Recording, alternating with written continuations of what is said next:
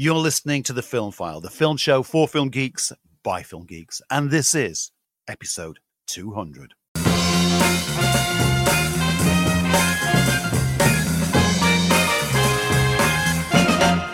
Hello and welcome to The Film File. I'm Lee Ford.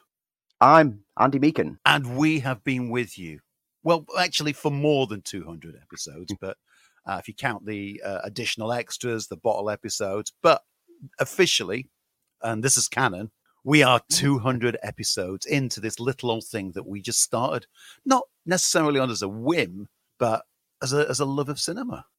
Yeah, it's a love of cinema and a love of like our general chats whenever we saw each other anyway, where we just waffle about things that we'd seen, things that we'd heard in the like movie industry, etc., etc. And we just thought, you know what, if we record this, people might want to listen. And strangely enough, people do. There's people out there that love listening, wait for the new drops each week. And, you know, I've got to know quite a few of the people quite closely, either through colleagues at work who listen and love to hear what our thoughts are, but also some like people within Sheffield who become regular customers at the cinema that I work at, who basically, they love to engage with us. I mean, just seeing like people like Lindsay. Lindsay is like a huge fan of the show. She always answers the question of the week. She's one of the most mentioned names, her and Owen, always answering. And whenever I see them in the cinema, I always make a beeline over to chat about like what they've been seeing, etc., etc. And it's building up that kind of relationship, because that's when we started the show. I mean, those who watched my revisit of episode 1 on YouTube will know how awkward it was. And we tried not to be as jokey as we are now. We tried to make it serious. And I don't think that quite gelled, because this show has morphed into what we consider as just barroom banter. We are just talking about things that we love. So know that I started putting the cold opens in of the mistakes, which you were a bit like, I'm not sure about that at the start. And you were like, oh, actually, no, it gives us personality. Yeah. And then we started adding this bit in at the beginning where we're talking just about general things that have gone on. And it's become part of the show that you get to know us as people. And so you get to understand our taste in films at the same time. Because I think it's important that, you know, a critic can review as many films as possible. But if you don't know who they are, you don't know whether you can relate to them. And I think that we're very relatable. Well, I think so. And I think we've found our feet with this. We found the structure after a couple of episodes, and then the banter really started to become more personal. It became about us and our love of cinema and film and all things geek. And you know, it's a big landscape out there. There are a lot of film podcasts. There are probably more film podcasts than anything else. And it's hard to make a dent into that world. But we've got a little quiet corner of the universe that we enjoy. And yes, I'm always going on. I'd like to build it up and do more with it. And, you know, we've now got the radio show version, which no one predicted that right at the beginning. And gently and with love and with our enthusiasm, I hope, you know, we've carved out a place for ourselves. A place for us to share our thoughts, opinions, and little in-jokes that we seed through the episodes. Those who've been with us a long time will know whenever we reference something and then start laughing, what exactly has set us off laughing, because it's always related to something that we've said on an earlier show. Who'd have thunk it? Who'd have thunk that we'd get to 200 episodes, 200 official episodes, like Lee said. There have been little fillers, little bonus episodes, little bottle episodes, but for the ones that have had the proper structure, where it's a new deep dive and a few new reviews and the news, this is the official episode 200. It's great. I'm really proud of what we've done. And Lee's healthier this week. Yeah, well, that's made a big difference. I'm still a bit tired, but yes, it's good to. And we've done this through thick and thin. To be honest, we both had moments where we've not been well.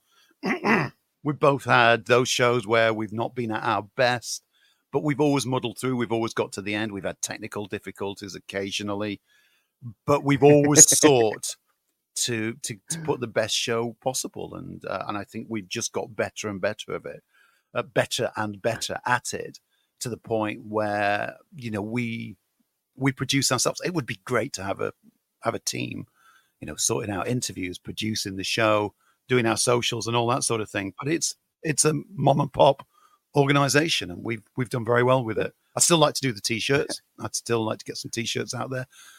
As mentioned, if you've got any ideas of what we can feature on a Film File T-shirt, please let us know, and we'll make some exclusive T-shirts available to you very soon based on your ideas. So be part of the Film File family. I mean, the idea that we've had submitted so far is the Pinch of Salt Corner Oh, T-shirt. we like that. See, terms like that that we've introduced that have stuck around. My not so fondest memory of any editing or mistakes or sound issues was that one where I had the really bad audio that you only told me literally as we got to 5 minutes from the end. I went, "You sound a bit distant today." And when I listened back, it sounded like I was at the other side of a warehouse whispering in the dark corners. Oh, my goodness. And I had to re-record all of my lines for the show again to ADR them in. And it meant I had to listen through what we'd recorded, make notes, and then re-record everything and then cut and paste it all in so that it flowed with what Lee was saying. And the end result, I mean, it took me a long time to do, but we still got the show out on time. I don't think I slept for 3 days. And when I listened back to it, it was like, you know what? You can't even tell that that's being added in. I've done a great job. And it was a horrible week to edit, but it's my proudest achievement that you couldn't tell that there was anything wrong with the audio throughout, because I literally re-recorded everything, including when like you'd thrown curveballs in at me and like set me off on like weird tangents. And I had to remember what that weird tangent was. Go, right, okay. Yeah, so, we do the weird tangent. Yeah, it was. That's definitely a highlight of all of our history. But there have been other episodes where like something's just gone wrong halfway through the audio and I've had to trim around. There's moments where Lee's dropped out for no reason. And so I continue talking and then use some sound clips from previous episodes to put in so that it makes it seem like Lee's still there.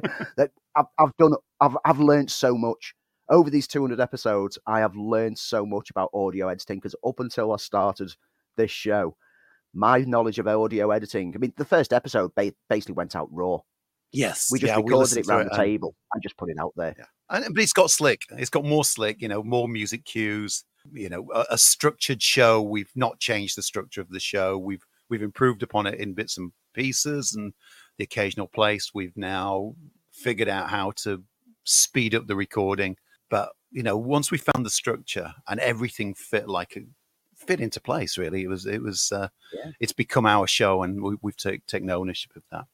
Yeah, and over the past year, I mean, it's just over a year since we started the latest addition to the structure of the show, and that's the question of the week. I love doing the questions of the week. So this week ties into our deep dive, and that is a film that you saw which changed your life, introduced you to cinema, introduced you to an actor or a genre, or somebody you went with, or somebody you met at the cinema, but something that had an impact on you. And as I said, this works very well into our deep dive. So, Andy, what did we get? We've had a great bunch of responses, and a lot of them are about like the impact of that film that made us sit up and take notice.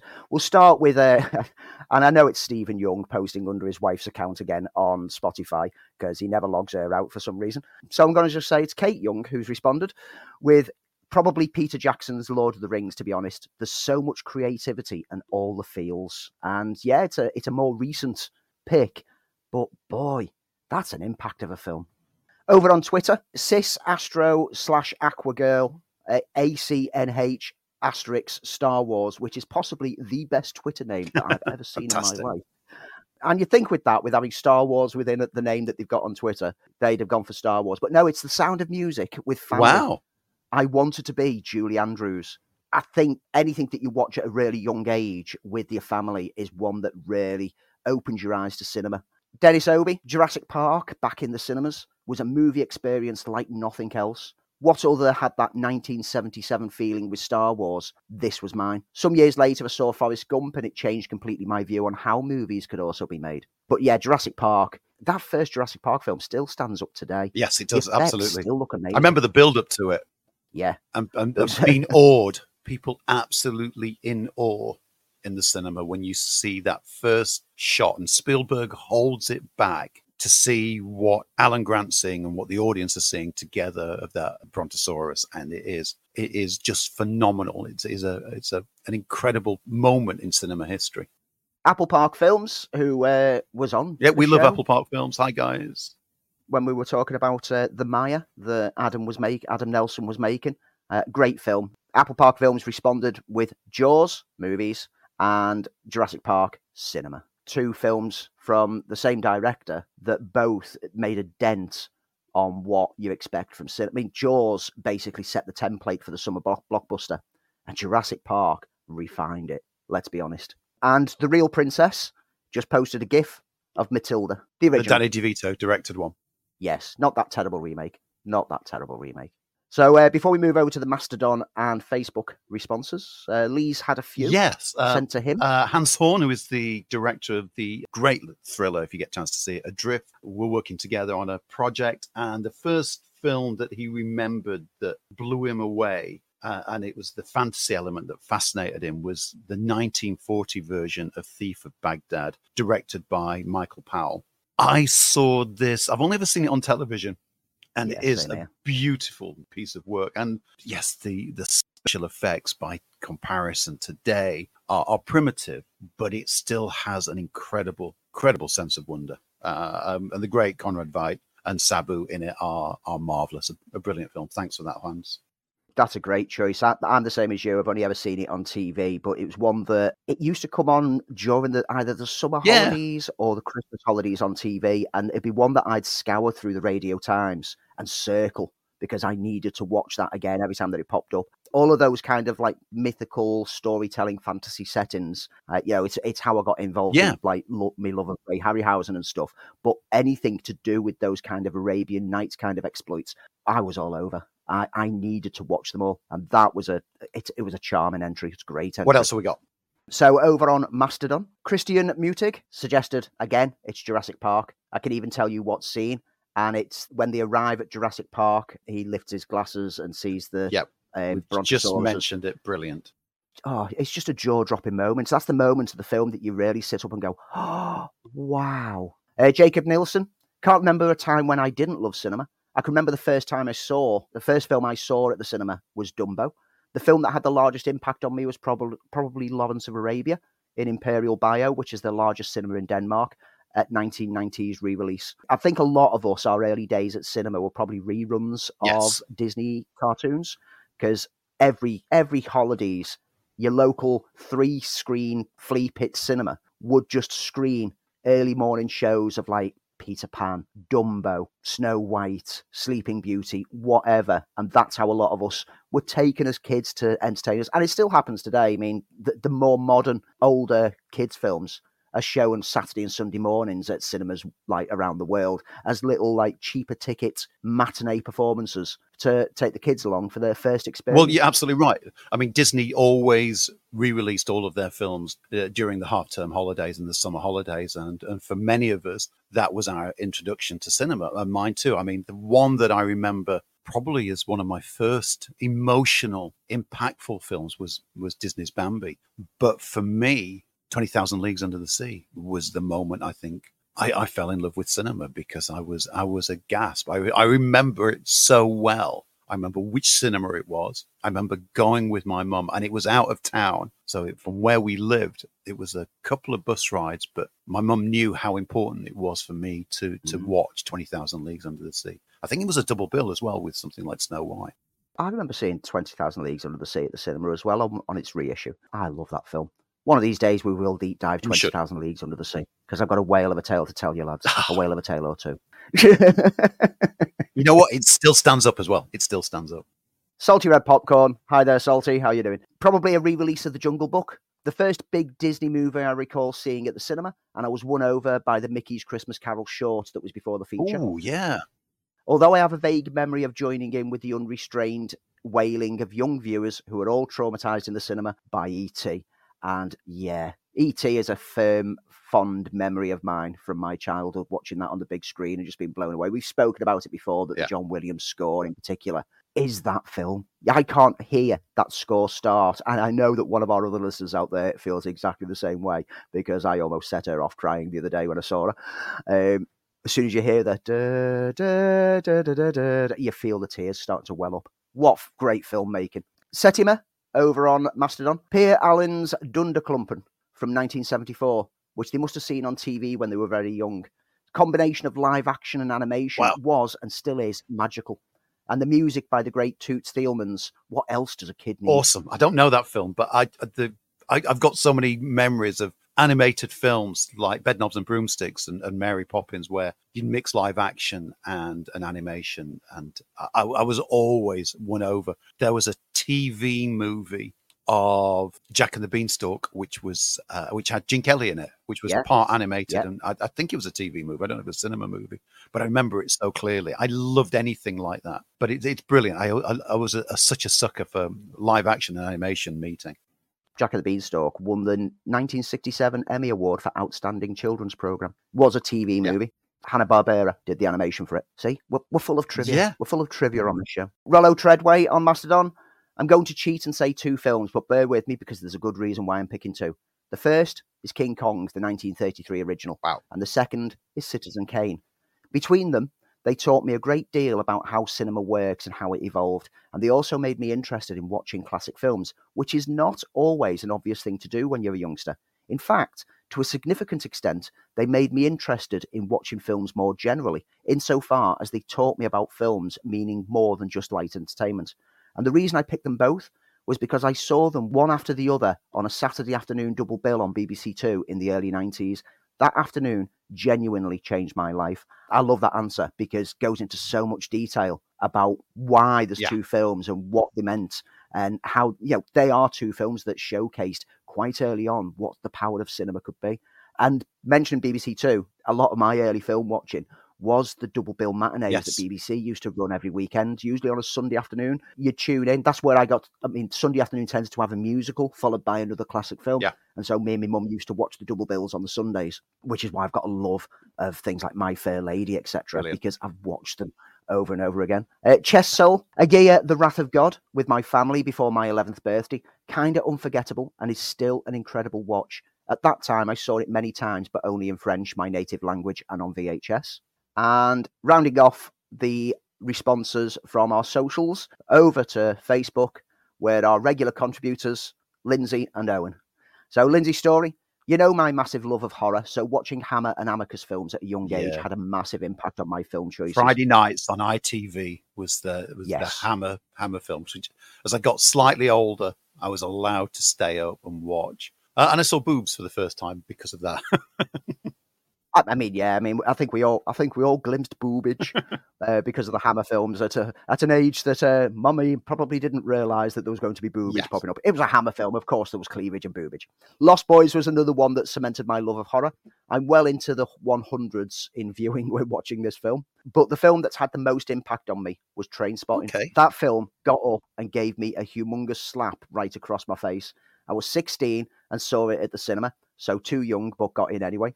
And it made me want to watch a whole new range of films. I was obsessed with this film for years and still watch it on a regular basis. And I saw Lindsay this week and she mentioned this one. And I said, you have to keep in the fact that you were underage going into a cinema because you are saying that to a manager of a cinema who is now very disappointed in you. Hey, I remember breaking that rule with Enter the Dragon and the remake of Invasion of the Body Snatchers, the Donald Sutherland version. I don't think I ever broke the rules. I was a good boy. No, I wasn't. I never went to see films that I wasn't old enough for, which, I don't know. I think I maybe missed out on that opportunity. I was just too nervous to do it. Oh, yeah, you lived in fear of being checked. Someone wanted to look at your passport or your driving license or, whether you shaved. I watched Trainspotting when it came out, but I was now living in Sheffield, and I was the age of which those characters are. And I had friends who I could see reflected on screen in Trainspotting in each of the characters there. I knew people like that. I knew people who were heavily into drugs. Yeah. I knocked about with a few of them. I didn't go down that route myself, but I could see so much of the environment around me reflected. And as a result, I have so much connection with Trainspotting. Even when T2, Trainspotting 2 came out, because those characters had grown with me, I could again reflect at where they were in their life and looking back at their past. And as a double bill, those films are so close to home that I can't help but be charmed for them. Trainspotting was an impact when it came out. Let's be honest, the publicity before it came out with the posters on bus stands of the characters, everything, it was everywhere. The music was in your face everywhere that you went. You couldn't avoid it. It was a zeitgeist. It was a generational film. It was a movement of a film. Yeah. And a lot of films around the time followed and tried to emulate that and didn't quite hit the mark the same way. Trainspotting was a great choice. And Owen Cooper, I saw Pan's Labyrinth at a young age, and it made me want to see more foreign films. And not only is it visually amazing, but the story is just as good too. Clerks is another one because of the reasons how and why it was made, which we spoke about when we did the deep dive into it. And Spider-Man is also another, as I believe this to be my generation's Superman, being able to see a man swing through New York. And I'm with you. I can see that completely. For me and Lee, Superman is the ultimate superhero movie because we were young, we saw that, and we wowed by it.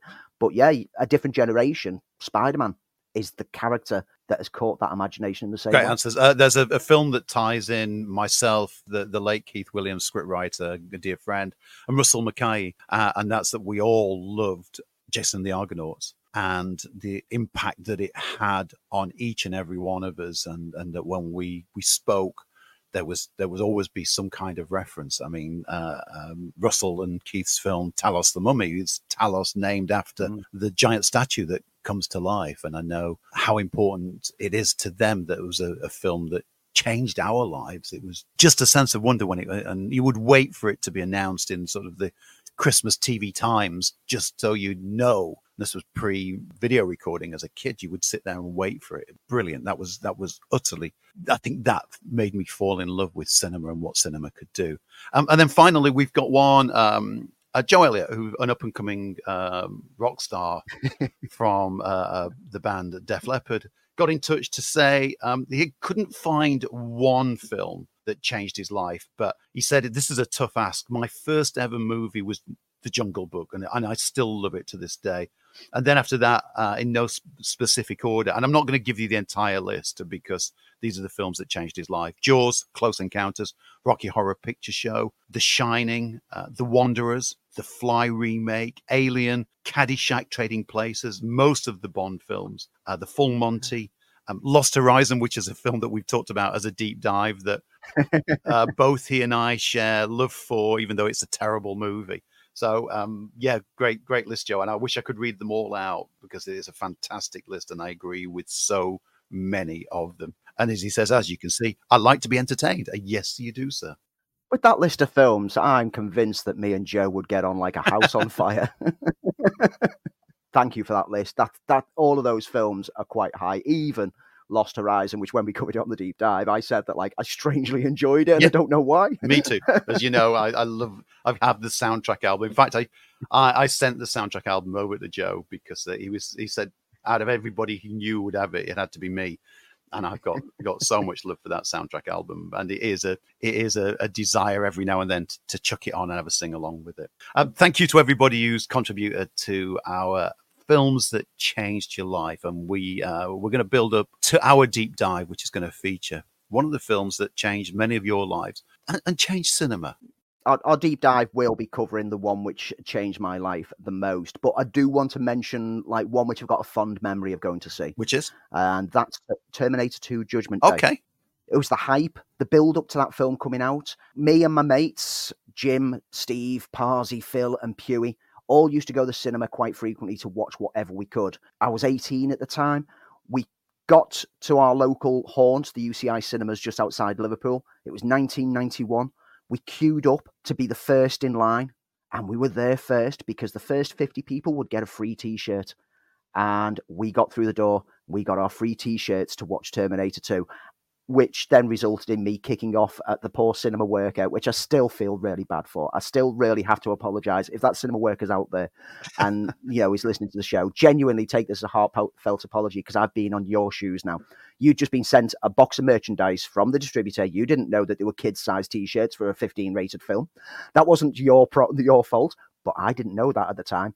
So if you can remember the guy with the long black trench coat kicking off with long hair down his back, shouting about what kind of moron gives you a child's T-shirt for a 15-rated film? Sorry, I do really appreciate that T-shirt.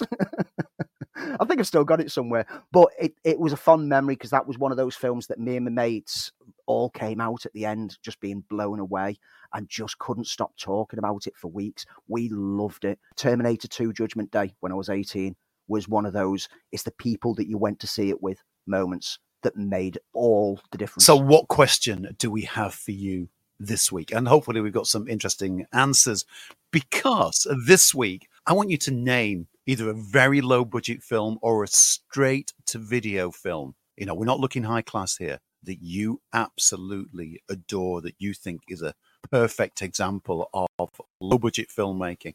A Z movie, a Charles Band movie, a Roger Corman film. We're not talking high class, but that doesn't matter. But you love it for the fact that it is a low budget movie. It might be trash. No one's judging. You just tell us what that film is. And you can do so by head over to the social media channels, Facebook, Twitter, Mastodon, Blue Sky. Search for Film File UK. We're on there. Get us followed. Answer the question over there. Or contact us directly. podcast@filmfile.uk is the email address to send your answers over to. We'd love to hear from you. We'd love to get your opinions and add more films onto the list of films that I want to see. Look forward to those. But let's look forward to today's show. What have we got for you? Well, we have our deep dive into a film that changed Andy and I and changed cinema forever. We have reviews of... We both got chance to sit in a darkened screen this week and watch Madam Web. Stick around for our response on that one. I've also seen Bob Marley's One Love, which released at cinemas this week. And I've also checked out a documentary that landed on BBC as part of the Storyville. And it's one of the Oscar-nominated documentaries, which is why I'm bringing it to the show this week. And that's The Eternal Memory. But before that, we've got the news and we've got the box office.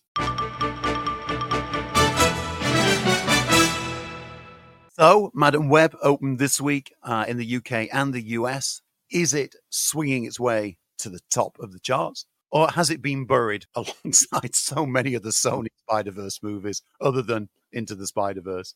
Andy, what's the box office looking like? So in the US this weekend, Bob Marley opened at the top spot, 27.7 million. It's taken its first few days. Madam Web in second place with 15.2 million. Argylle, third place, 4.7 million. Migration holding into the top five, 3.8 million to take fourth place. And once again, The Chosen season 4 makes it into the top five, this time episodes 4, 5, and 6, hitting the fifth place with 3.4 million. Here in the UK, Bob Marley One Love at the top spot, taking 4.2 million, including the 2 days previews from Wednesday and Thursday. It's now up to 6.9 million in the UK. Migration in second place with 2.8 million. Madam Web takes third place, 1.3 million. Argylle in fourth place, another 544,000 added to its total. And Wonka still holding a top five slot with 424,000. Madam Web's worldwide opening is 51 million. Not a great opening. However, the film only cost 80 million to make. So it is possible that it might actually break even at some point. However, it's all going to be dependent on word of mouth. And I don't think word of mouth on this film is going to be very strong. Bob Marley's One Love, when it got announced, it seemed like one of those films that you had to be of a certain generation to want to go and see it. Basically, our age and above. And I wasn't expecting to get the wide array of ages of people coming to see it, which I think showcases that Marley's legacy really does live on through the generations. We've had people bring in their families. You've had young kids getting taken in by the parents. You've had the older generation. You've had people like 80 and above who come to see it. Every age range has been factored into this. It's been amazing. It's been a great buzz of seeing such a wide, diverse array of people all flocking to see one film. Which I'll talk about my opinions of later in the show. But what a great example of how you don't need to be a huge blockbuster in order to make an impact on the audience. So let's move into the main news territory. And I just want to start off by one bit which made me chuckle this week is Amazon Prime are facing a class action lawsuit due to their introduction of adverts. Really? Well, I noticed that this week as I sat down to watch a movie. And yes, I'd forgotten that the introduction of adverts had started. We know that at the back end of last year, they announced the plans to incorporate adverts into a Prime Video, which other services like Netflix, Disney Plus and others have done. But the other services have done it with multiple tiers, where if you're already subscribing at the normal tier, you don't get the ads, but you can take a cheaper tier to get it with ads.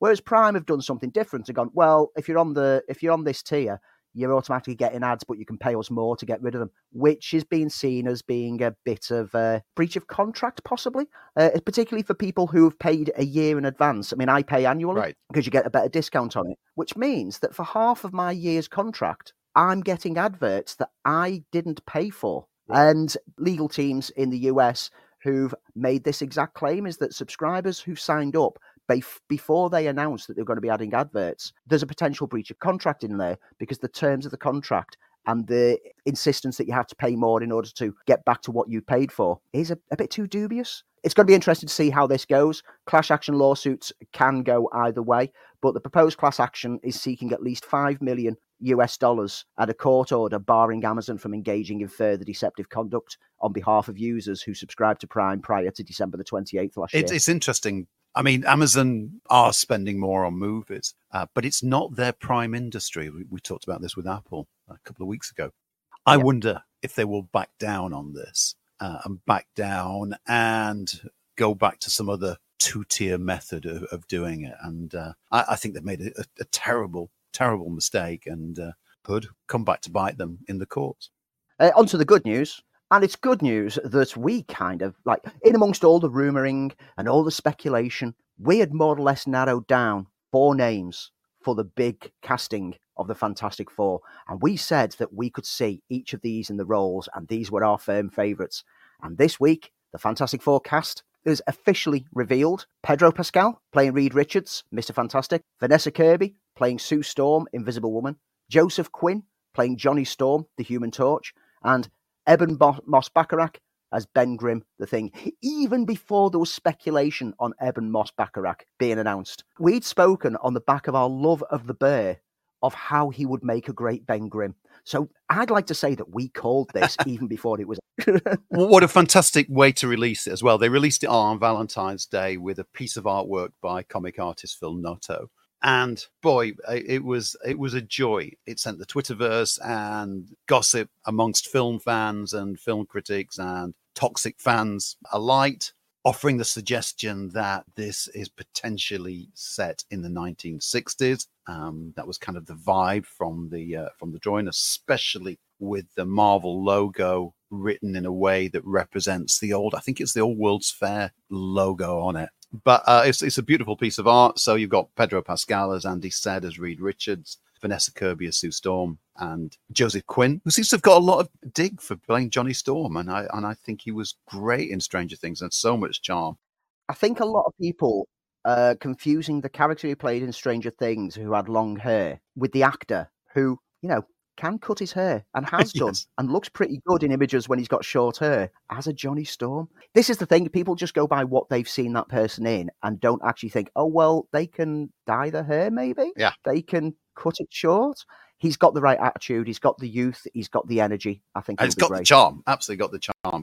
He burnt up the screen in Stranger Things, and he's a British actor as well. And British actors always seem to be able to do those things about playing different characters very, very well, because you know what? That's why they're called actors. The drawing also featured, going back to the cartoon, Herbie the Robot, and I am just super, super excited. I love the retro vibe at play in that teaser poster and the film. Hopefully, I like the idea of it being set in the 1960s. During the space race, because how does it then shift to the present day? Well, we already know that the quantum realm could be used as a way to freeze them in time and bring them out.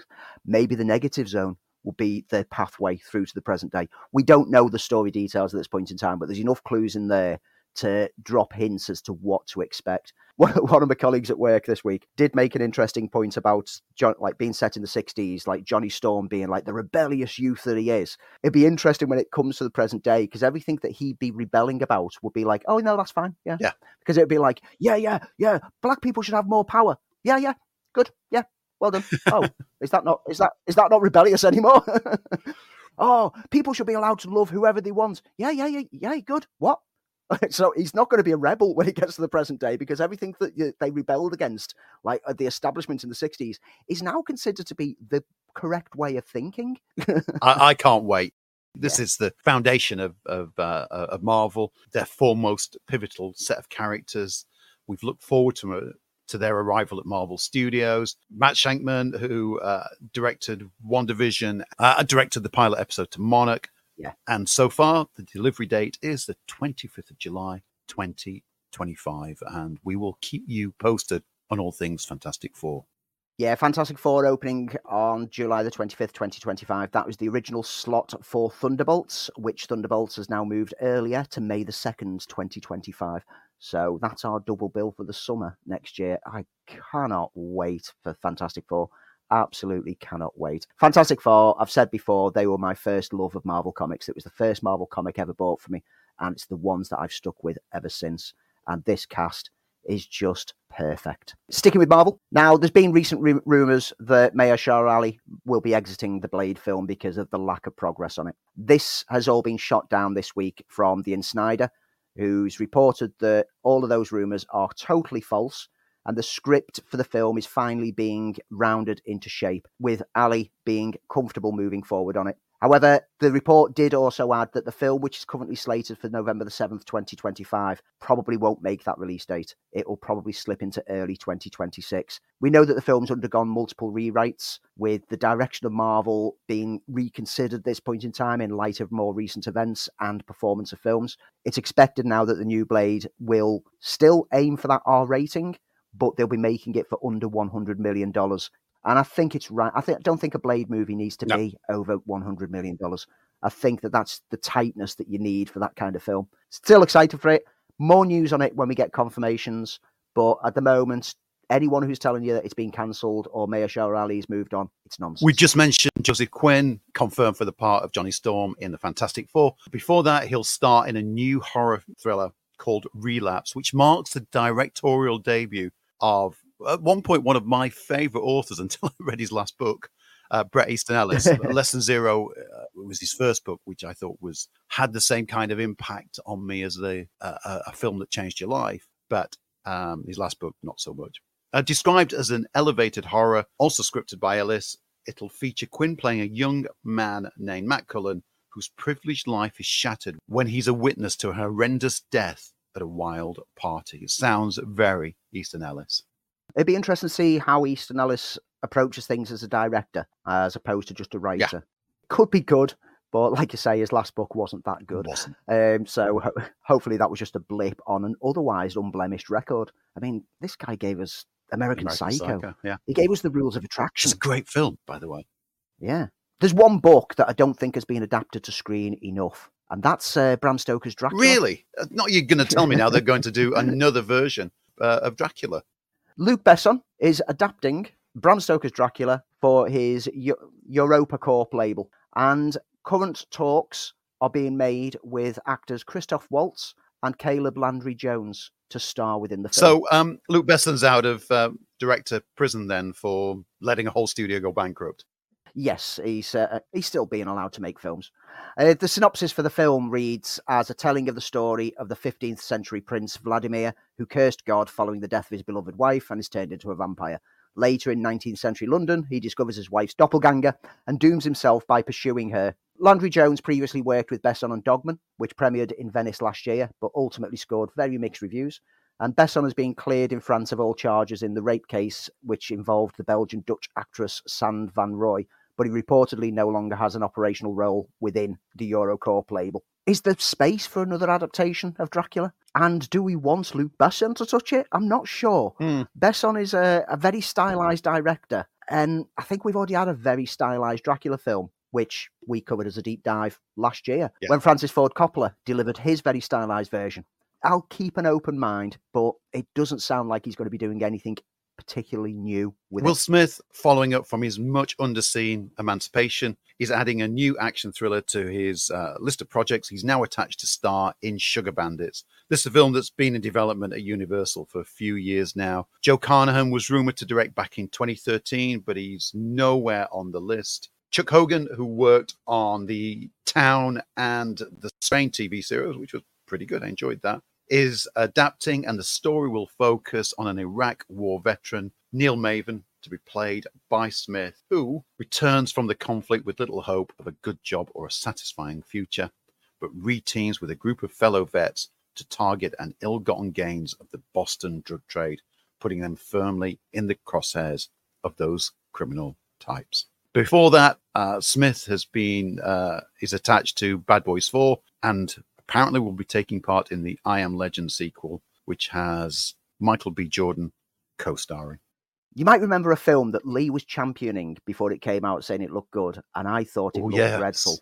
I had to eat my hat when we talked about it on the show because it turned out it was an amazing, amazing Gerard Butler film. I remember so well watching the watching the trailer with you, and you went, "Oh, that looks rubbish," and I went, "No, it looks great." Yeah, there's going to be a sequel. There's been talking about a sequel for some time, and it starts shooting this year under the title of Greenland Migration, which will see Butler reuniting with director of the first one, Rick Roman Wow, and the first film's writer, Chris Sparling. So all the key team are still there. And Marina Baccarin is also going to be returning as his co-star. The first film, just complete, I mean, like I say, the trailer, it just looked like generic trash.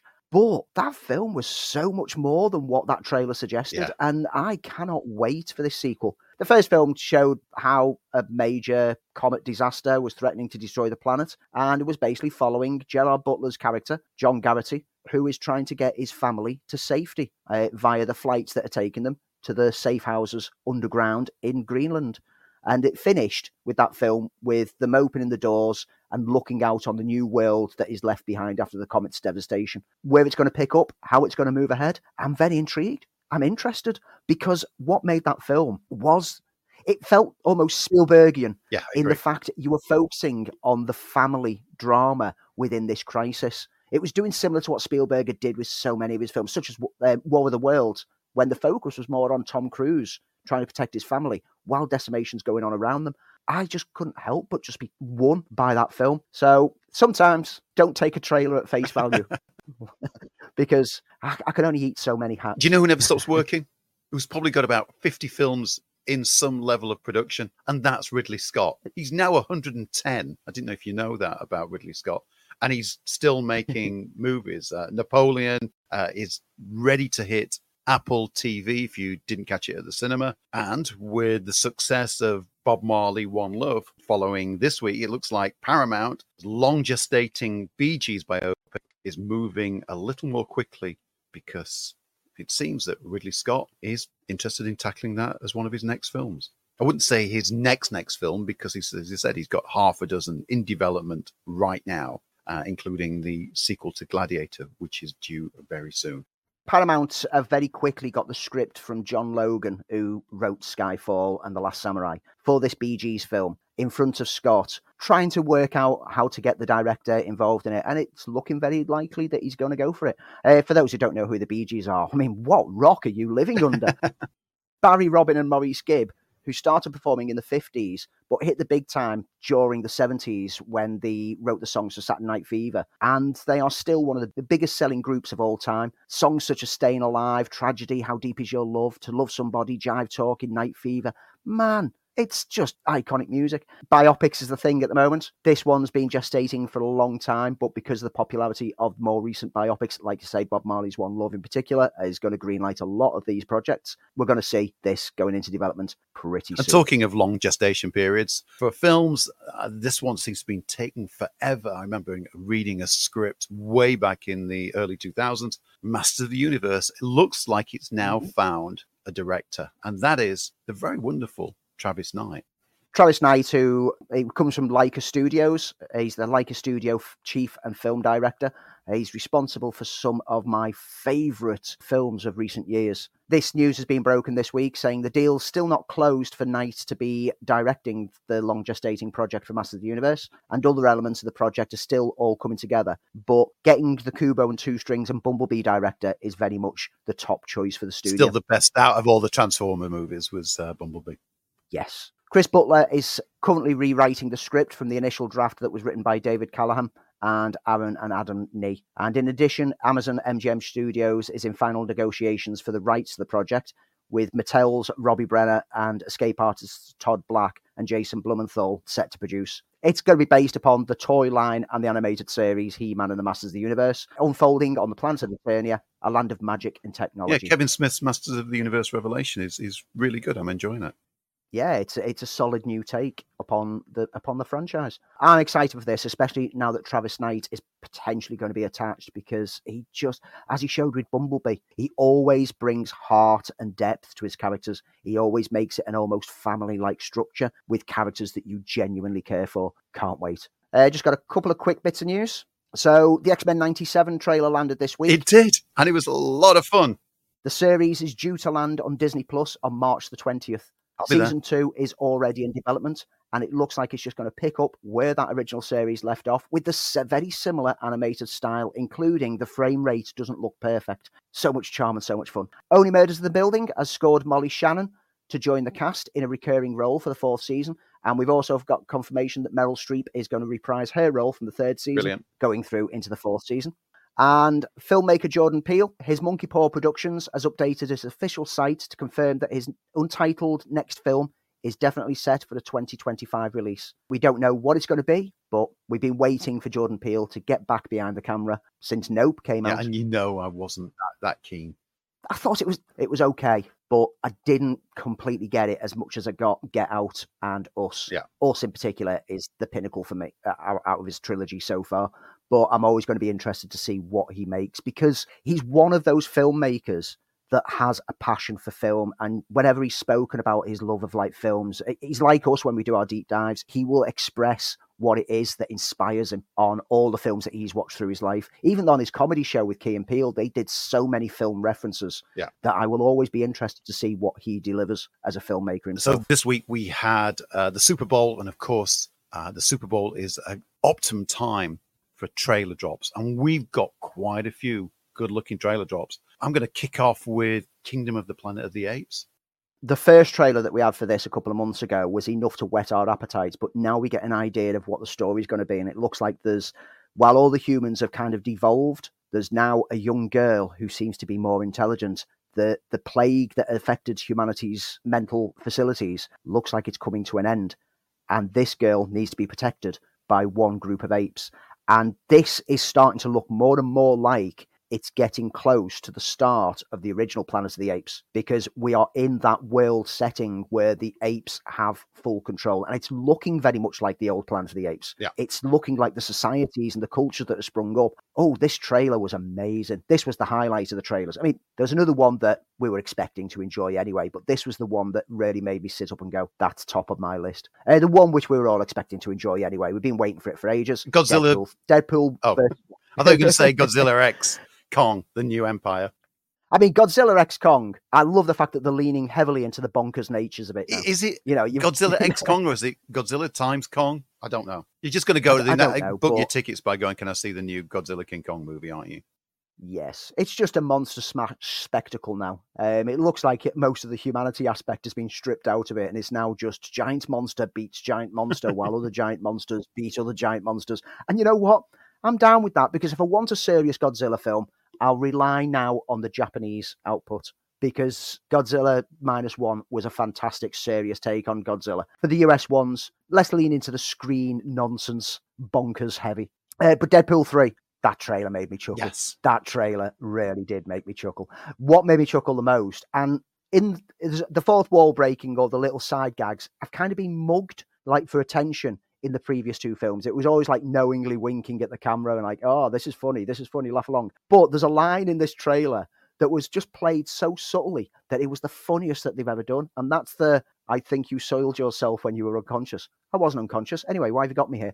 And it was the nonchalance at which he just says it. And that just set me off. The TVA, as had been previously rumoured, the TVA have now captured Deadpool and are sending him on a mission to fix things, which is maybe not the best of ideas, which is giving them an excuse to delve into the Fox universe. And it looks so much fun. A couple of other worthwhile mentions was the trailer for Wicked, which stars Cynthia Erivo and Ariana Grande, along with Jeff Goldblum. Yeah, we didn't see a lot in that trailer.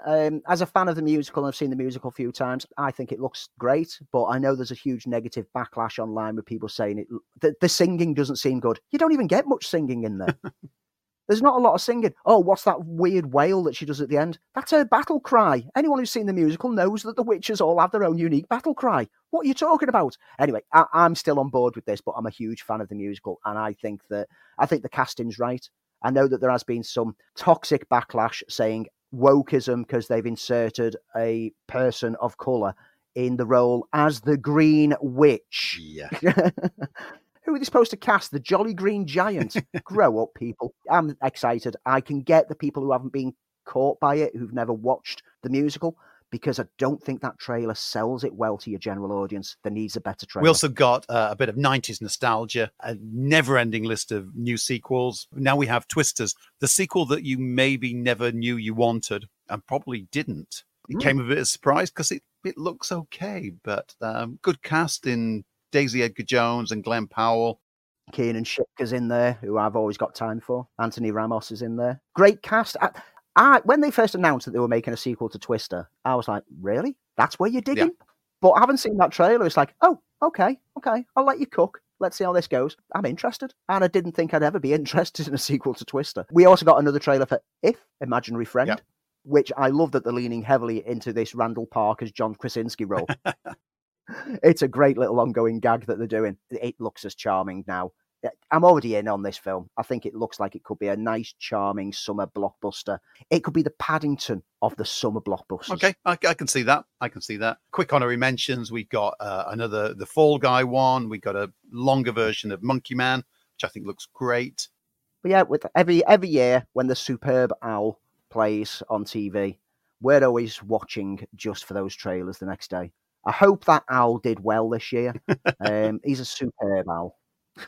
That, folks, that's the 200th edition of the news. But before we go, a sad passing. Now, tenuous links to being film related, but we thought it was worth mentioning because we lost Steve Wright. Those in other parts of the world, Steve Wright might not mean anything to you, but for a huge portion of British listeners, he was a very recognizable personality and voice. He was a radio presenter with the BBC, initially starting out on BBC Radio 1, moved to Radio 2, and has been a major part of our lives for so many, many years. Much loved as a radio presenter. It was a real shock to hear that he passed away at the age of 69 very suddenly. A sad loss to entertainment. Tenuous cinema links? I don't know. I can certainly recall one of the greatest hours of radio of all time coming from Steve Wright. He had heard that in the BBC studios was Warren Beatty, who I think at that time must have been promoting Dick Tracy. And he sent out one of his assistants to see if he could coax him into the studio.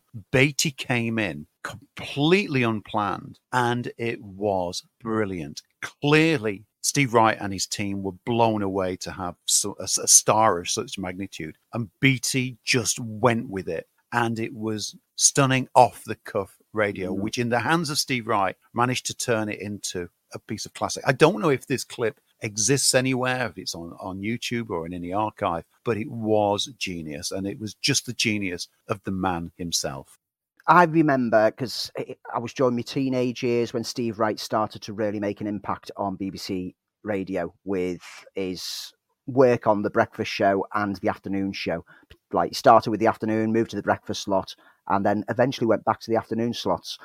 And me and my classmates used to love listening to, well, his skits, his wild antics, the very off-the-cuff nature that he presented. He had like ongoing skits such as Mr. Spoons, Llama Man, Llama Man does anything that a llama can. He can bleat, he can trot, he's got everything that a llama's got. I can't believe that you remember all of that. And in particular, now regular listeners to the show will know that I am prone to breaking out into Arnold Schwarzenegger impressions from time to time.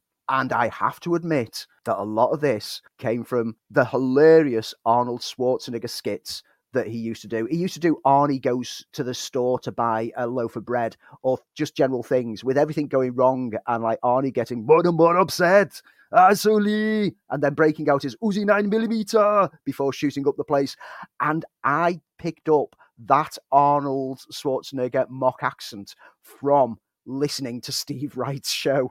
So it's never been an Arnold impression. It's always been a Steve Wright impression of Arnold Schwarzenegger. He was hilarious. He was almost anarchic at times. At a time when BBC Radio was very stoic and very set in its ways, he shook it all up. He was responsible as a result, because of how popular it was with his antics, that we saw a wave of presenters coming to BBC Radio, and particularly Radio 1, who were never supposed to be that anarchic, who would bring their own style to it. I mean, Mark and Lard famously followed, and, they were maybe a bit too risky for the breakfast show, as was demonstrated by their very short tenure on there, when they pushed the boundaries as much as they could.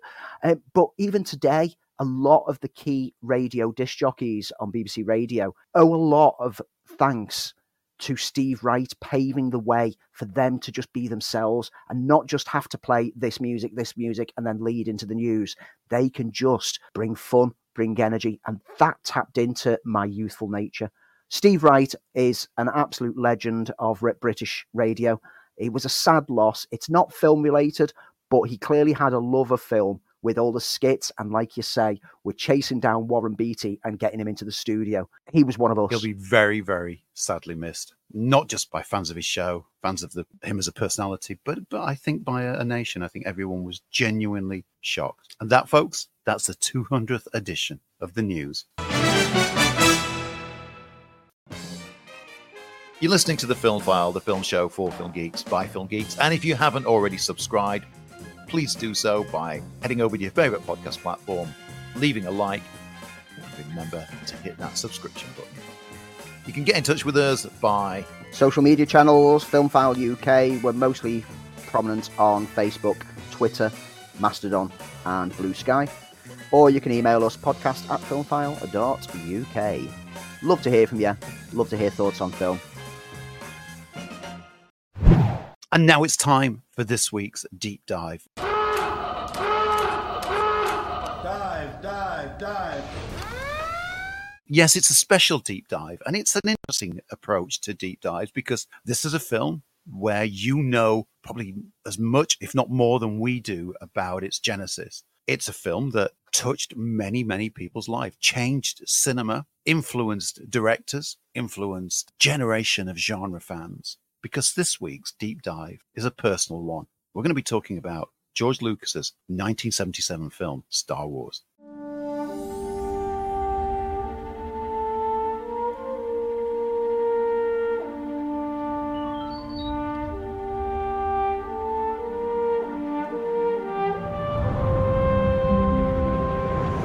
Okay, hit it!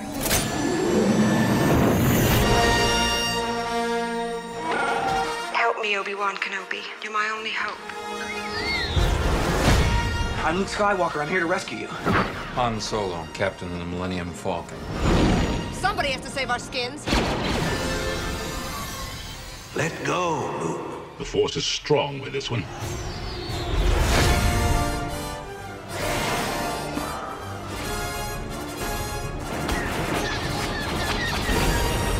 I got him! Great kid! Don't get cocky! I don't know what all this trouble is about, but I'm sure it must be your fault. How do you talk about a film that became more than a film? Became a worldwide cultural event, a phenomenon. People talked about Star Wars incessantly. If you weren't there back in the late 1970s, then you cannot understand the wave of excitement that it built to when it finally hit the British shores. It had already been released in the US, so there was a bit of a time lapse. Back in the day, that used to happen. There was a bit of a gap before the film was released in the UK. But in the meantime, you were getting articles in newspapers. I remember the first time I read about Star Wars, and it was a center spread in a Sunday newspaper with a few images which showed Luke and C-3PO and R2-D2 and talked about this phenomena that had happened during the summer in American cinema.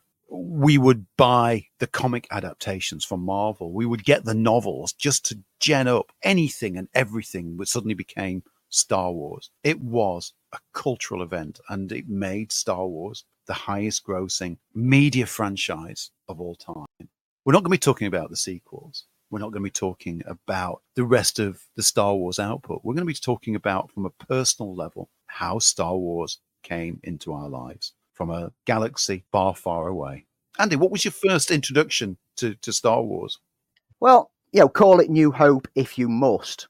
But when I first saw it, it was Star Wars. Yes. It didn't have Episode 4 connected to it at all. That only got added in 1980 on its reissue, just before Empire Strikes Back came out the year later. When it first came out, it was just Star Wars. And, I mean, I've mentioned this before, it's my earliest clear childhood memory. I was aged 4 when it came out. Back end of 1977, we were staying with relatives over the Christmas periods, from Christmas to New Year. Like you say, there was all the hype through the year because it got released in the May the 25th, 1977 in the US. And back then, you had to wait 6 months or more for things to make it over to these shores. So we already had the hype. We already had comic book adaptations of it. It was everywhere, posters everywhere. At the age of 4, I wasn't aware of the comic books, etc. I didn't start reading comics until after this. So I wasn't completely caught up in the media of it, but I'd seen the trailers. And in particular, my mum had seen the TV spots, and my mum had seen the buzz that it was causing and all the newspaper articles on this big phenomenon that was coming from the States. And my mum, as I've said before, is a huge influence on me for taste in films. Be it musicals, be it comedies, whatever. But she's a big sci-fi fan. I mean, she got me into Star Trek at an early age, and she wanted to see this. She insisted that we go to see this because she loves a bit of sci-fi adventure. We went as a family to watch this, and it's my earliest childhood memory sitting in that screen and watching this unfold in front of me. Now, my memory isn't as perfect as knowing exactly what was happening at all times. I was 4 years old. You're still only like half in and out of all films, but all the key iconic moments stuck there. Right from that opening crawl, that was something, what's going on? I wasn't reading it, I was just like blown away by these words in space. To the Star Destroyer coming into view, laser blasts belting out. Then I've got the memories of like Tatooine, Mos Eisley Cantina. I've got the strong memory as a 4-year-old going, I'm being frightened by some of the inhabitants of Mos Eisley Cantina. The lightsaber swishing into view. That impacted on me at a 4-year-old age. The fight between Obi-Wan and Darth Vader, the look of the Death Star, and the most vivid element is that last 15 minutes or so of the trench run attack on the Death Star.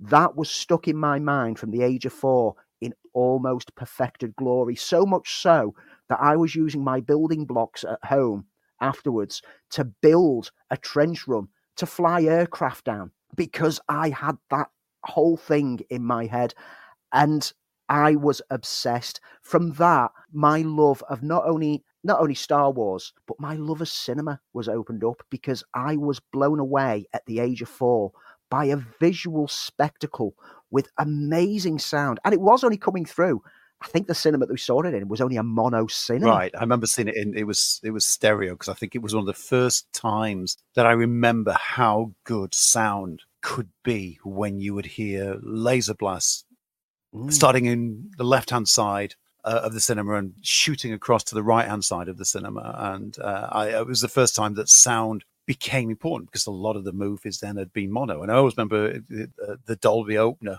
to Star Wars as well. Yeah. I mean, for me, it was something that I just absorbed. I was always a genre fan, as I've said earlier. I mean, it wasn't my introduction to cinema, but I was always into sci-fi. I'd been a massive Star Trek fan, a Doctor Who fan. And this was the film that just called on me to become part of an audience. It was just perfect. It was everything I wanted in a space movie. It was the day that it opened, and my school always finished an hour before the other schools. So me and a friend got on the bus, and we got to the cinema for a tea time release, and we made it in just before the huge queues started. I mean, people were queuing around the block. Yes, folks, people used to queue around the block for a movie release, and we got in, and it was the now defunct Gaumont Cinema, which was a beautiful screen, huge screen. And we got there and we were blown away. So much so that I think I went the next week. And I think in its initial run, I saw it about 4 or 5 times. I could quote the film off by heart. I already knew the story. The story had been completely spoiled because I'd read the novelization, which came out almost a year before The Adventures of Luke Skywalker, which is, well, it's credited to George Lucas, was ghostwritten by Alan Dean Foster. I'd read the Marvel Comics adaptation. Every magazine suddenly appeared, like Starlog or Starburst, and I would get them. There were magazines that just appeared for one issue that just had Star Wars, because they know that some kid in Sheffield would go out and buy it, and that was me. And I would hoard everything. I would engulf every magazine that had Star Wars in it. I was completely obsessed. Now, it wasn't my introduction to cinema, but what it did is it created a relationship with cinema, because this film was made for me. I'm pretty certain that it wasn't the first film that I took the cinema for, because, like I've said previously, my mum used to take us every few weeks to go and see something. We've said that Disney films tended to be shown quite frequently, so I probably saw some of the old Disney classics on the big screen before them. But this is the first one that stayed with me. This is the first memory that I've got. This is the first coherent film memory, and the one that made me the geek that I am today. Because it not only sparked that interest in sci-fi, but it sparked my love of cinema at such an early age that I wanted more. I wanted to see everything on the big screen. And I feel that if I had only watched this when it got the home release on VHS, it wouldn't have hit me in the same way and wouldn't have sparked that love. I think the cinema is so important for getting that across. The sound, I mean, you said that you heard it in stereo. I'm not sure. It might have been in stereo. It might have been mono, but not a lot of cinemas had converted over to stereo systems at that point in time. But everything about the sound is perfect, from the sound of the special effects that was so creative and come up with from the effects team from ILM, which was created purely for this film. Lucas wanted, didn't he want Douglas Trumbull to work on the effects? But he was tied up with working with Spielberg on Close Encounters, and so he recommended his assistant, John Dykstra, who then partnered with Lucas, and they set up their own effects studio, Industrial Light and Magic, which that's one legacy of Star Wars that ILM started just as this cheap way to cobble things together and make spaceships, etc., and create sounds. And it's not only the sounds of the effects work that works, but it's that score. And that score, as a kid, that was always in my head. Yeah. Whenever you picked up a stick in the woods and you and your mate started doing sword fighting, it gone from being I am a knight in armor. It had turned into you going, zoom, zoom. You would make lightsaber noises instead of clashes of swords because it impacted on your childish imagination, and you'd be humming the Star Wars theme as you're doing it. It was a perfect way to tell a story that's been told many times before. It's the hero's journey. It's the basic hero's journey. Lucas says as much, that he studied Joseph Campbell for the telling of this story. A lot's been said about the creation of Star Wars, and you can find that elsewhere. I mean, what we do know is that in 1971, Lucas wanted to do a film adaptation of the Flash Gordon serials, but couldn't get the rights. So he began developing his own space opera.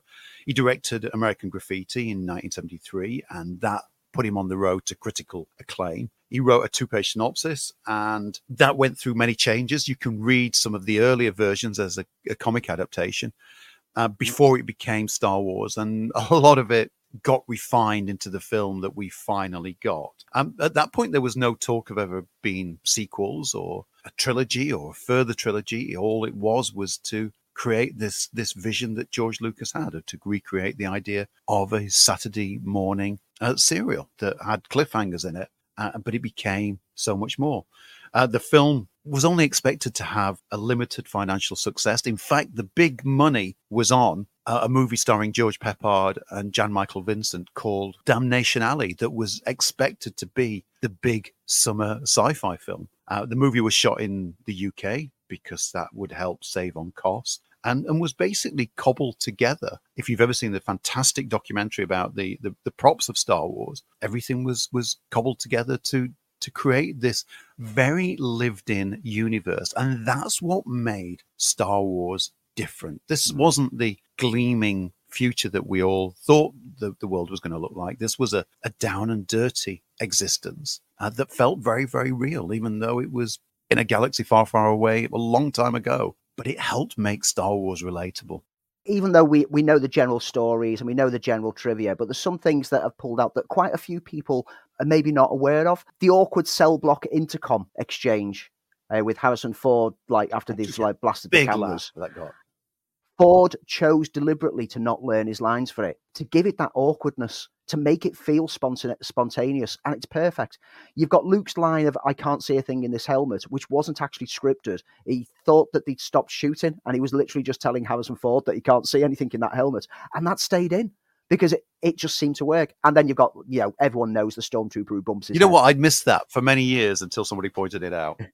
And once you see it, you can't not see it. We know that, like, with the casting, I mean, Lucas kind of wanted a load of new faces. He didn't want any big face to take over the film. And he was reluctant to have Harrison Ford involved because he was known from American Graffiti and other projects at the time. But because he'd worked with Lucas before, he used Harrison Ford to test other actors for roles. So he'd always be the person reading lines to them. And it turned out that he just went, actually, Harrison's perfect at this. And that's why he got cast. He then put in two very prominent British thespians, Peter Cushing, the great Peter Cushing, and the great Alec Guinness. And the general reporting is that Alec Guinness hated his time on the film. He hated the film. He had disdain for it. But there's been other reports that have kind of said that that's not entirely true. Lucas has said that Guinness was more upset that his character get killed off, and that's what turned him against it. But there have been reports that he's remarked in interviews. Guinness was an admirer of Lucas's previous movie, American Graffiti, which is why he was signed on. And the narrative compelled him to read the whole script through to the end, in spite of not liking the dialogue. And he wasn't a fan of science fiction, but he was well interested in being involved in this hero's journey story. And he remarked that he found the film staggering as spectacle and technically brilliant, exciting, very noisy and warm-hearted. The battle scenes at the end go on for 5 minutes too long, and some of the dialogue is excruciating, and much of it is lost in noise, but it remains a vivid experience. So I think it's important that this whole, reporting that Guinness hated the film needs to be taken into context that he didn't hate it. It wasn't his cup of tea, but he appreciates everything about it, and he understands the impact it had. In an alternate universe, we could have had William Catt playing Luke, who was initially cast but jumped ship to Brian De Palma's Carrie. Robert Englund was in the running at one point. Was he? I didn't know that. I know Robbie Benson was. Charles Martin Smith, funny enough, because I watched The Untouchables the other day. Kurt Russell auditioned for the role and also auditioned for the role of Han Solo. And that was also Sylvester Stallone, Christopher Walken, James Caan, Chevy Chase, Perry King, who went on to play Han Solo in the radio play. For Princess Leia, Amy Irving, Terry Nunn, Cindy Williams, Karen Allen, and Jodie Foster, who turned down the role because she was under contract with Disney. Christopher Lee was originally offered the role, but declined, and that role of Grand Moff Tarkin went to Peter Cushing. And the great Toshiro Mifune, a Japanese actor known for samurai films, was thought of for the role of Obi-Wan Kenobi. Was it always planned to be a franchise? I think that there'll always be debate on this, and Lucas himself has kind of muddied the waters because he originally, after the first film was a success, it suddenly got slapped with the episode 4, and he said there was always an idea for 3 films before it. Was there? We don't know, because he'd initially said that this was the first part of a trilogy, but then it became there's 9 films, then it shrunk back down to 6 films. He's always muddied it, and in recent years, in 2010, he sent Damon Lindelof and Carlton Cuse, the executive producers of Lost, a letter congratulating them on the show's end. And he might have been joking, but in his words, he said, "Don't tell anyone, but when Star Wars first came out, I didn't know where it was going either. The trick is to pretend you've planned the whole thing out in advance, throw in some father issues and references to other stories, let's call them homages, and you've got a series." And I love the fact that we will never know for definite whether Lucas did have the idea right from the start for prequels, etc. But you can't deny that as a standalone film on its own, Star Wars 1977, which will always just be Star Wars for me, is just a marvelous film. Doesn't need the sequels. As a film on its own, it was an impact. It was such an impact. It was the first film ever to make over 300 million at the US box office and 500 million worldwide, which is equivalent to 2.5 billion today. So as well as launching the careers of many of the actors, Ford, Hamill, this film changed cinema, changed popular culture. There were so many inspired TV shows and movies. I'm thinking of you, Battlestar Galactica, Battle Beyond the Stars, and they were the good ones, let alone the ones that suddenly turned up, like Star Crash, for instance. But it was an amazing time to be caught up in this whirlwind of one film that just changed everything. Up there with Citizen Kane. It's up there with The Jazz Singer as those elements in cinema where whatever came before, this was one of those moments where everything after that changed. It influenced filmmakers, it influenced the way that cinema is marketed, the way that we now have sequels. Now we have big summer blockbusters. Lucas and Spielberg are responsible for changing the ways that films are marketed and the release of cinema.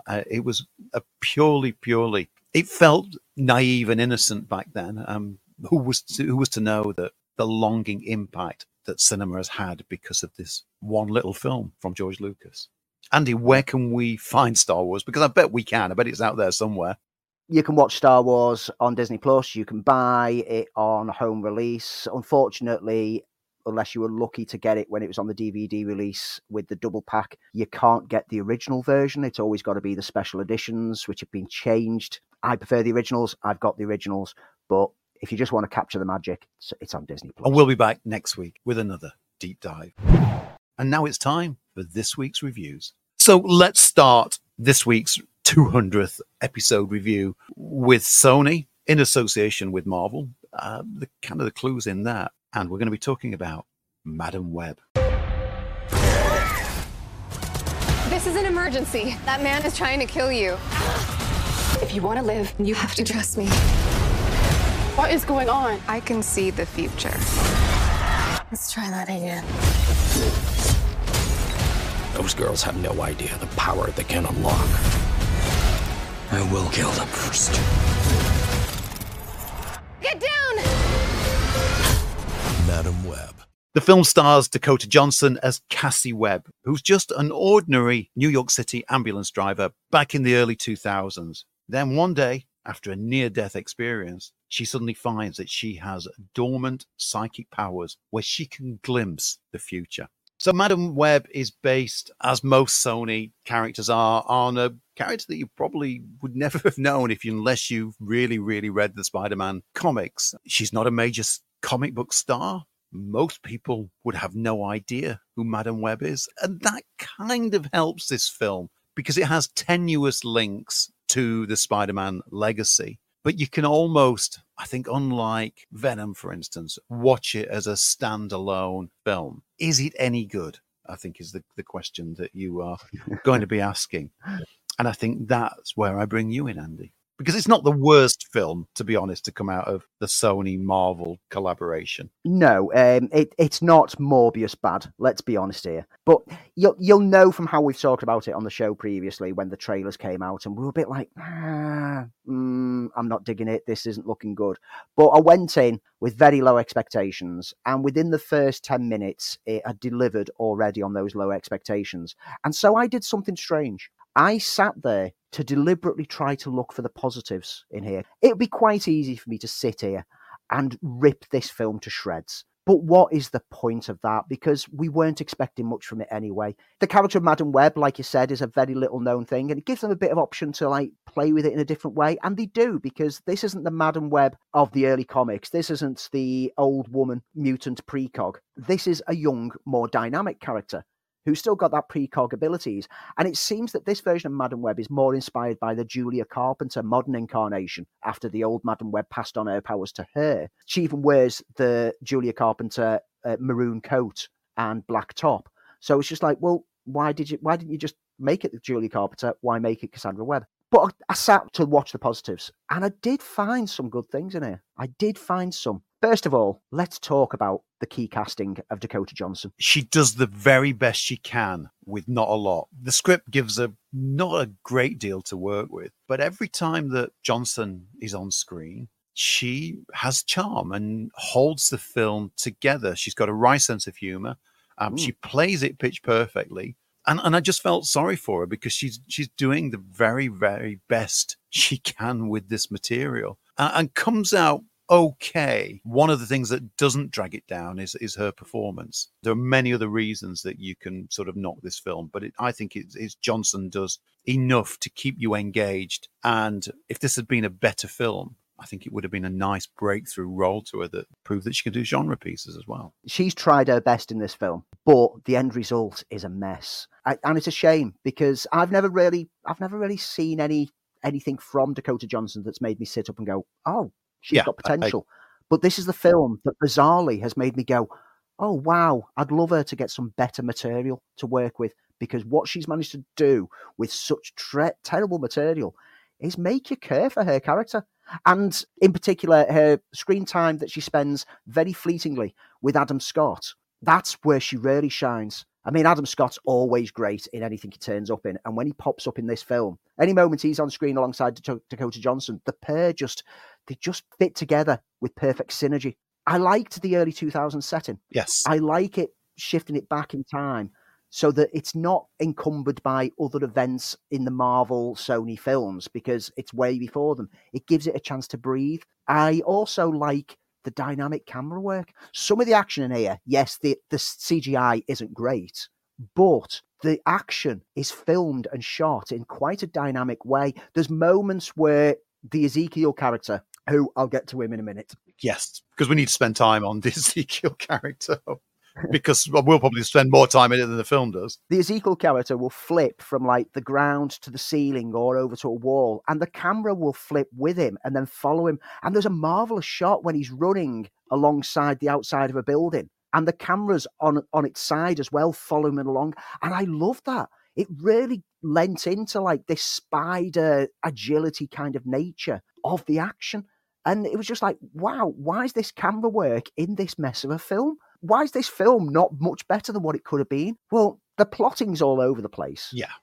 Apparently, Peru is a day's drive away from New York City. Yeah, I don't know how that happens. I didn't know if you know, Andy, but you can get to Peru in a day.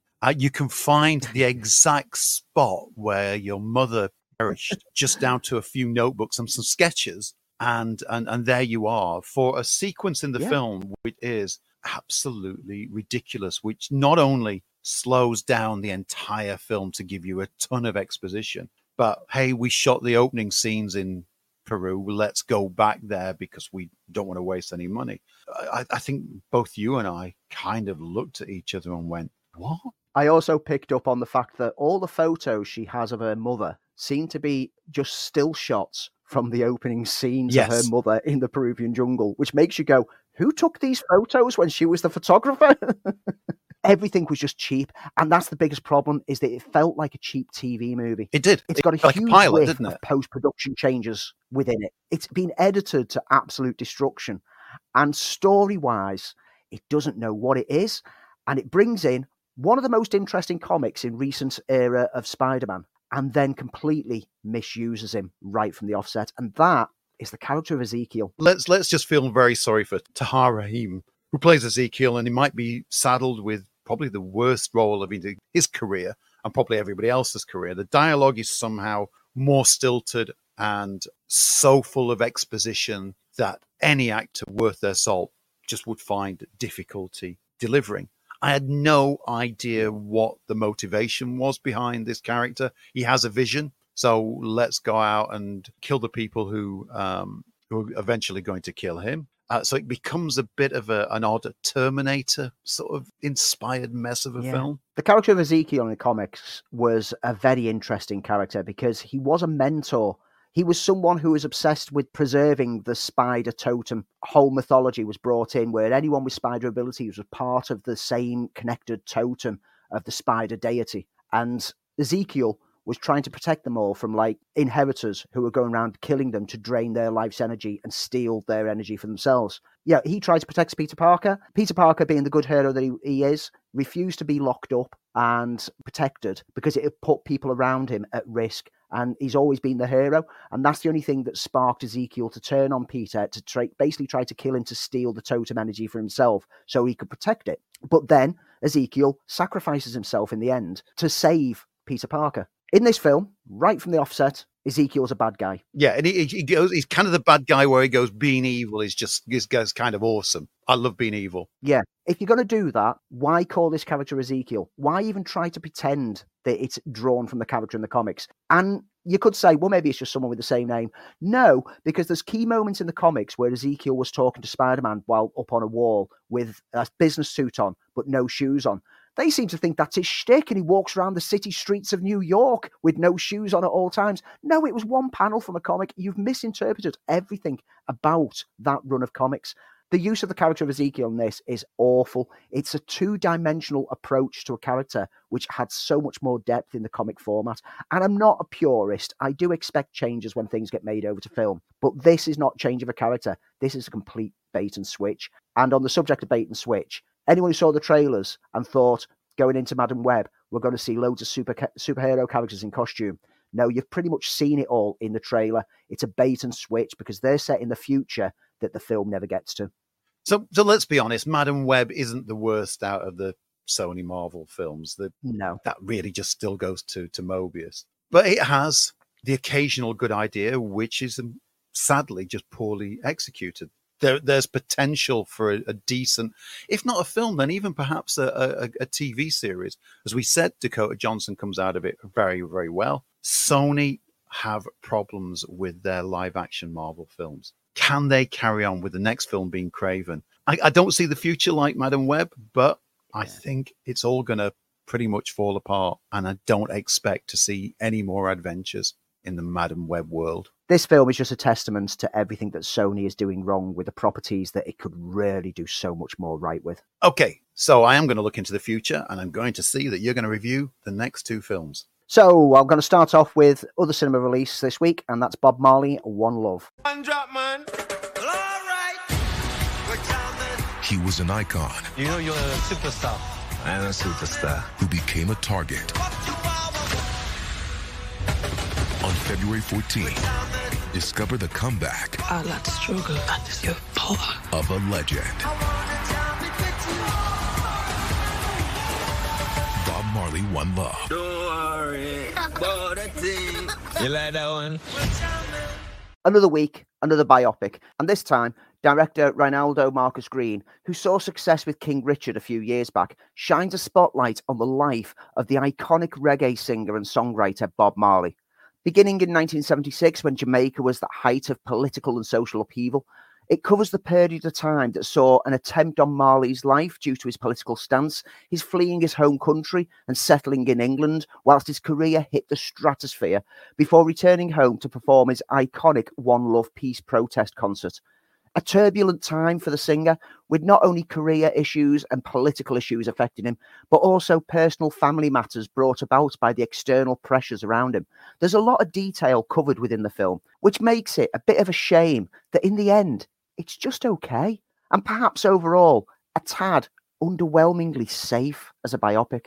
The issue is certainly not with the cast, who are all admirable in their parts, especially Kingsley Ben-Adir in the central role of Marley, who leans heavily into the depiction of the iconic singer with movements, style, look, and the Jamaican patois delivered all to perfection. Indeed, so effective is his delivery of lines that I did find myself for the first half hour struggling sometimes to completely understand the dialogue being spoken, but my ears swiftly attuned to it, and I did get the general vibe, so I never felt lost, and instead was just simply impressed with the authenticity. Opposite Ben-Adir, the ever-excellent Lashana Lynch plays Marley's wife Rita with absolute strength, bringing any scenes when they are both present up a few notches.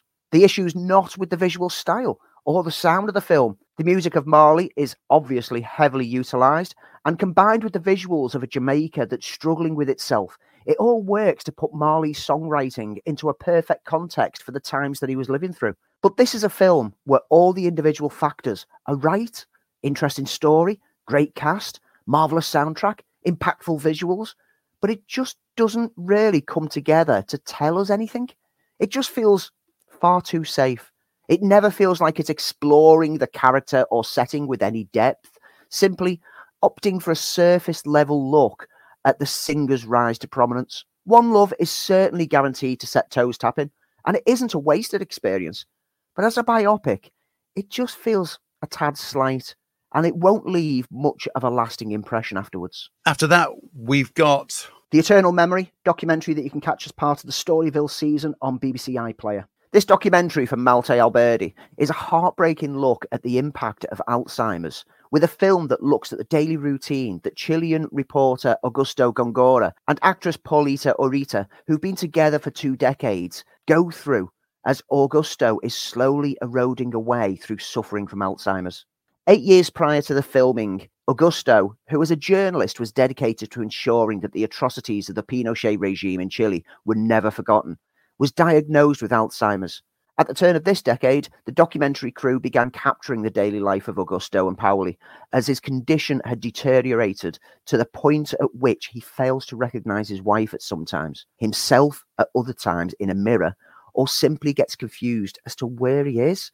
And he's got an obsession with protecting his book collection that he believes someone is taking away from him. They are taking his memories away. There are lighter moments scattered within, as the humour and joy that the couple bonded over occasionally comes back, and Augusto begins to demonstrate some of his youthful vigour. But these moments, as anyone who's ever dealt with people who've suffered from Alzheimer's will know, are fleeting. This is a heartbreaking documentary about a condition that strips people down to barely a shell of who they were. And in particular, with this film, we get to see how the disease impacts on those closest to the sufferer through Paoli's morning ritual of reminding Augusto of who she is. The good moments when memories flood back and he realises his eternal love for her. And then the moments when he's lost and confused, not recognising her and not recognising his own reflection in a mirror or a reflection on a door, or the house that they built together. This is a raw and very distressing at times look at a condition and how it strains those who love the sufferer. Thoroughly recommended. It's currently available on BBC iPlayer as part of their Storyville season. So that's it for this week's reviews. We'll have more reviews next week. Andy, what's coming out for all us geeks over the next week? So at cinemas, we've got Shoshana. We've got Demon Slayer to the Hashira Training, is what the subtitle is of it. For older geeks who want to revisit Monty Python's Quest for the Holy Grail. And why shouldn't you? Because we are the Knights Who Say Knee. It's got a reissue this week for what I think it's their 48th and a half anniversary. Of course. And so Python. One film that I'm looking forward to next week, which I'm hoping to get to see, to review, is Wicked Little Letters. Now TV and Sky, Asteroid City lands this week. Knights of the Zodiac lands on there, and Red Right Hand. Over on Netflix, we've mentioned it previously on the show, the TV adaptation of Avatar The Last Airbender. Season 1 lands this week. Mea Culpa, a legal drama that's written, directed and produced by Tyler Perry. So that's going to be trash. And on... Maybe you are like Madam Web and you can see the future. No, I could just see Tyler Perry's name attached to something. And from midnight on the 25th of this month, if you're interested in watching the SAG Awards, they are streaming live on Netflix. And Apple TV Plus, a whole new show, starts Constellation Season 1, which sounds interesting. Noomi Rapace is an astronaut who returns to Earth after a disaster in space, only to discover parts of her life are missing. Sounds intriguing. And that, folks, that brings us pretty much to the end of our 200th edition. Thank you so much. And I think as we go into our neat things, I think we're pretty much going to agree on what our neat thing is. Don't we, Andy? Yes. We wouldn't have got to 200 episodes were it not for this neat thing. No, it's not my unique recording studio of a desktop PC. It's not Lee's beautiful microphone that he's got in front of him. Neither is our sense of humour. It's definitely not our sense of humour. No, it's every one of you guys out there. Every one of you people who listen, either a casual listener picking up the odd episodes when we're covering a deep dive of a film that you particularly enjoy, or the ones who listen to us every week. It's you. Without you guys out there feeding back to us with your answers to the question of the week, feeding back to us your love of film, catching us in public and ambushing us by making me feel embarrassed when you say, oh, listen to your show, it's really good. Oh, thanks. I'm very nervous now.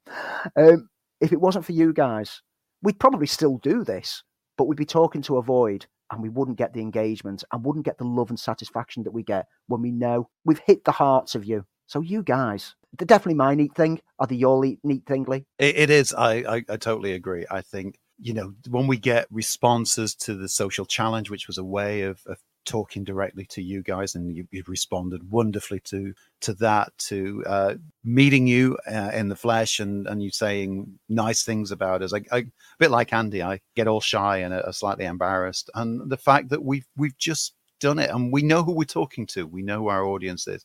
Yes, we'd love to build the show up, but we've got you guys. You're our foundation for this, and we can't thank you enough. You make it brilliant. You're the reason that we do this. As much as we love doing it for ourselves, it's great that we know we've got an audience out there who every week spend an hour and a half with us and become part of our Film File family. Thank you to you. You are our neat thing. And that's it for this week's episode. We'll be back with every will in the world next week, unless something happens that's unforeseen. Andy, it's been a heck of a run. We started this little old podcast. So we just do something to talk about films and enjoy, and it's turned into something much, much more. It's always a pleasure, sir. Yes, it's grown into a life of its own, this show. It certainly sometimes this show has taken over my life, but it's a takeover that I'm more than happy with. Like you say, always a pleasure. Our weekly chats on here, a highlight of my week.